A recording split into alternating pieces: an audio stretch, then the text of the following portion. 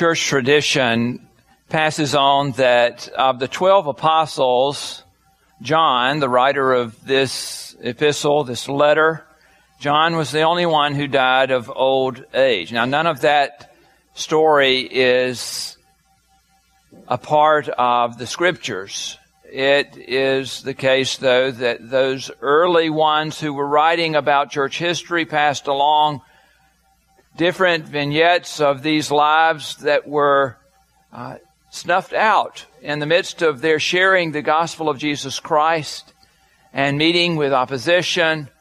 In their many different places, their lives ended much earlier than any of us could have hoped for them. John persisted in his telling of the good news until his old age, though. How he escaped with that, who knows? But he did.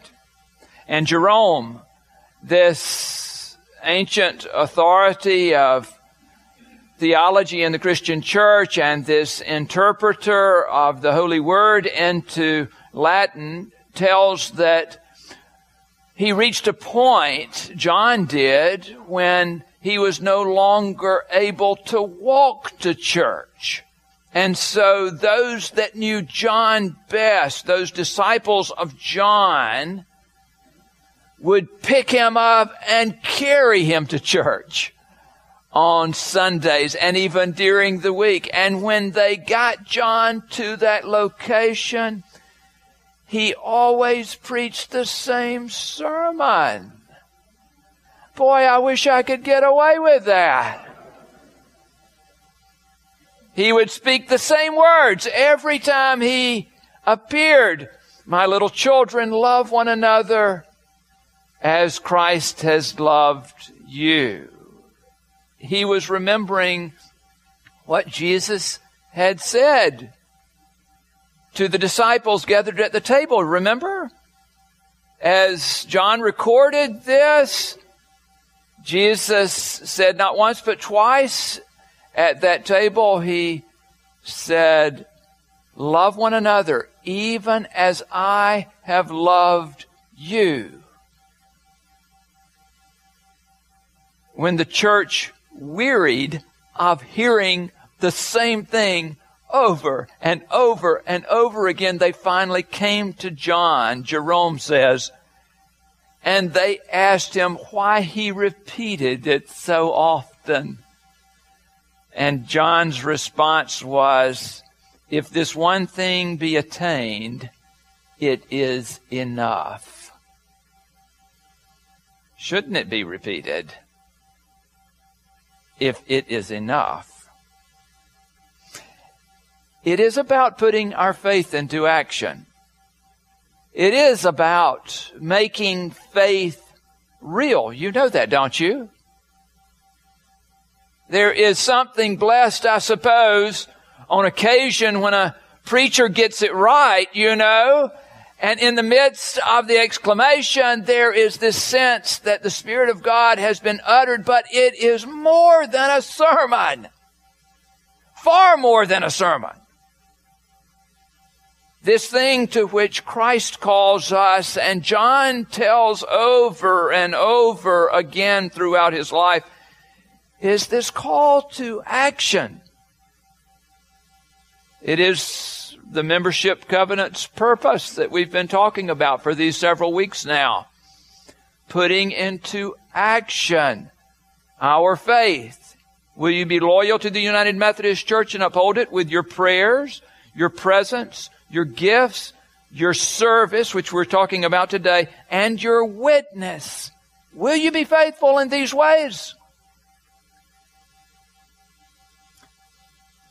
Saved people are called to serve people. It is not enough, nor was it ever Christ's intention that we be saved to nothingness. There are beautiful images of this that you and I should remember. and hold on to, images that are a part of our tradition. I'll seek to be brief here. You remember John Wesley. He lived in London in a time in which the poor and the wealthy, in one way, were greatly separated from each other, but in many instances were living in great proximity, close proximity. Dickens tried to share this same story when he wrote about Cratchit and Scrooge. You know the tensions there. John Wesley saw it every day. In fact, some suggest that had it not been for John Wesley's being that middleman to reach out to the poor, that an English Revolution would have rivaled the French Revolution in its strength. There in London was a building that housed part of the machinery of the military that it took to keep the London economy in place. It was called the King's Foundry. And in that building, they cast cannons and then attached them to ships that came to harbors all around and sent them to all over this planet. Also there in that building, along with the work of casting cannons, it began to house all kinds of other munitions. It was a storehouse for guns and for gunpowder and all sorts. It was the case that in 1716, a fire broke out in the building. You can imagine what happened. There was an explosion that was heard for miles and miles around. The building itself was blown to smithereens. There was nothing left but the shell of what used to be there.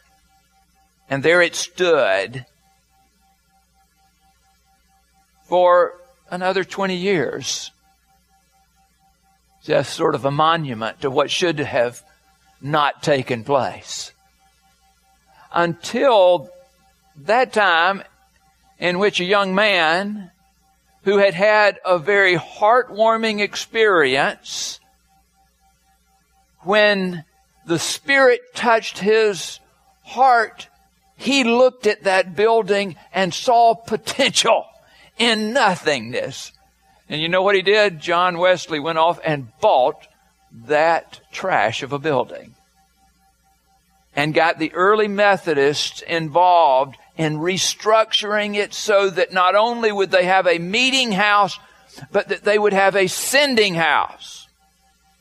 Not only did they use that structure for preaching and holiness of heart, but they used it for holiness of life as well.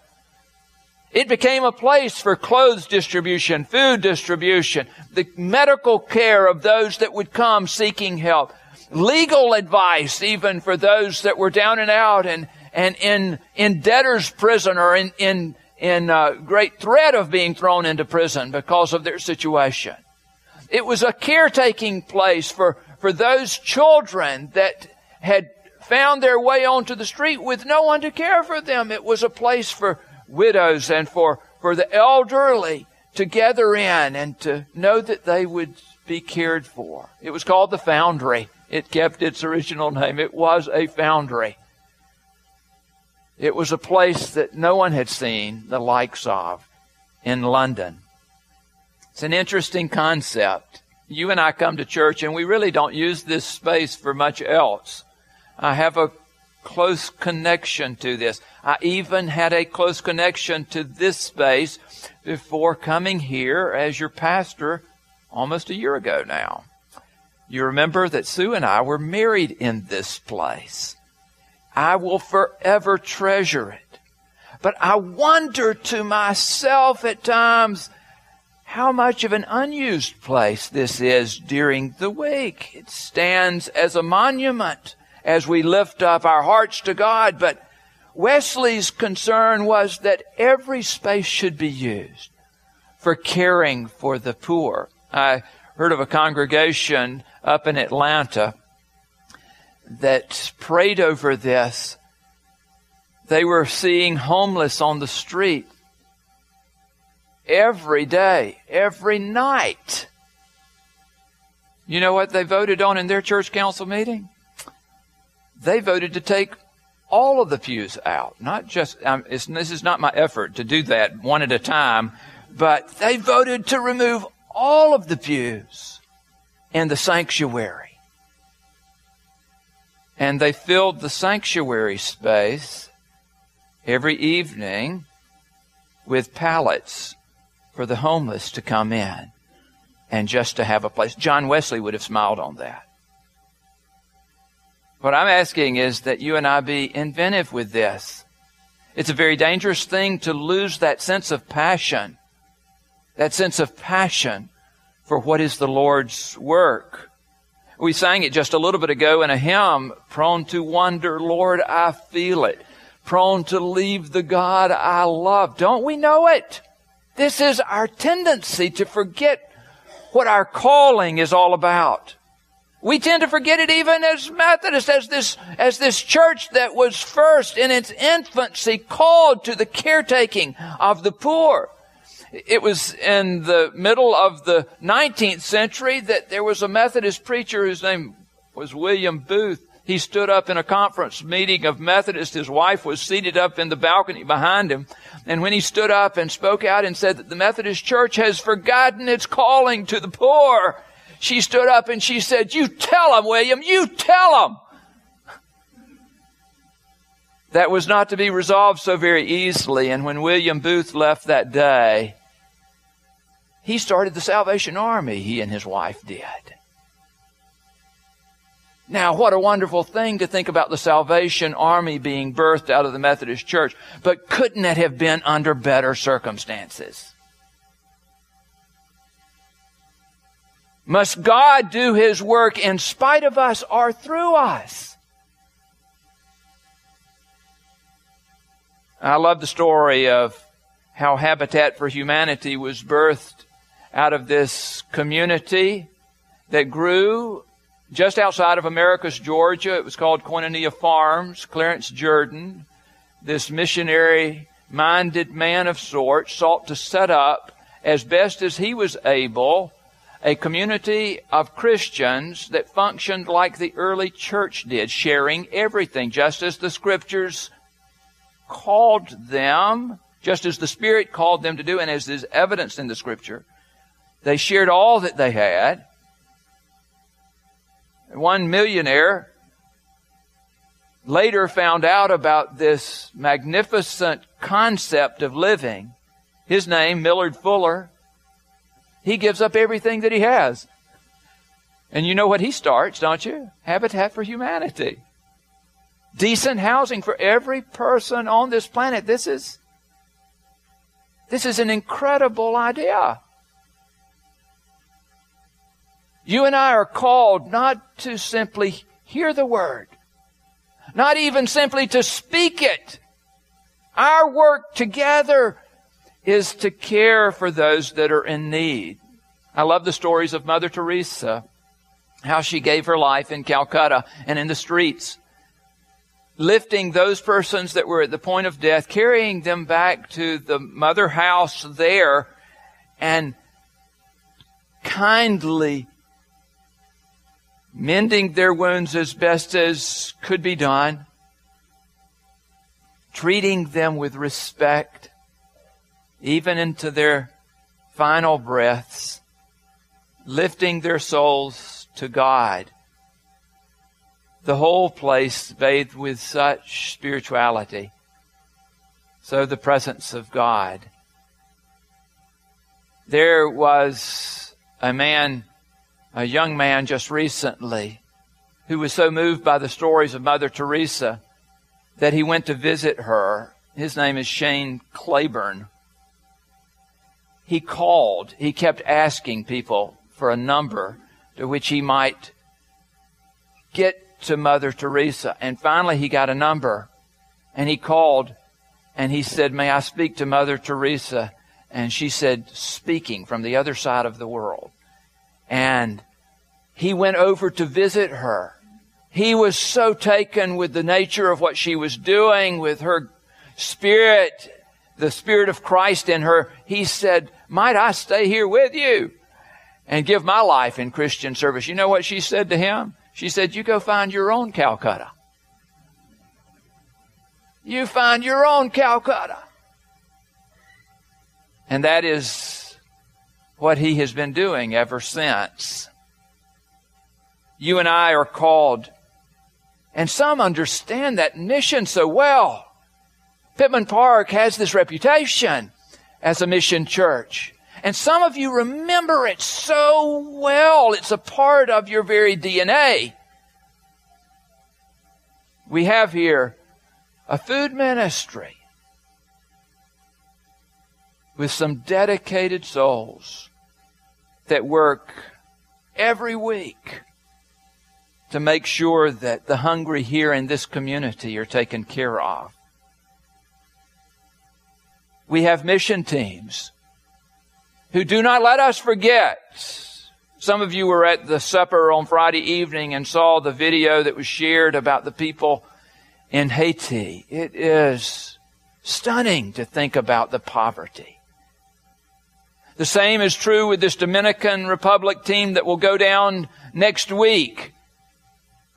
The encounter that is so significant is to be so close to the poverty. I'm grateful that there are groups of persons here in town that see the continued need for housing through Habitat for Humanity. Even in situations where there are homeless, there is a push for a homeless shelter here in Statesboro. Is it possible that you and I, working together, might put this in place? I think maybe the problem that we have with all of this is that we reach points where we simply do not see. We have blinders on. Those that are in need are outside of our vision. John says here, "How does God's love abide in anyone who has the world's goods and sees a brother or sister in need and yet refuses to help?" The problem is we've worked it out so that we don't see any longer. You see, this is the accusation at the end of Matthew in the judgment of the nations. When did we see thee, Lord? It's not that we weren't looking. We were looking for you. But you see, the blinders that we put on cause us to forget where we might encounter the world's needs. We become trapped in the idea that there is not enough. And yet we follow a Lord who, when he saw 5,000, some say maybe 10, maybe 15,000 actually that evening that were served, when he saw them before him, he gave instructions to his disciples who were dumbfounded. He said, "Have them sit down." And there in the sharing of that meal, there were leftovers. Don't you want to be a part of a faith like that? Saved people are called to serve people. Saved people are called to serve people. As we gather at the Lord's holy table, let's remember that calling. Come and receive from our Lord.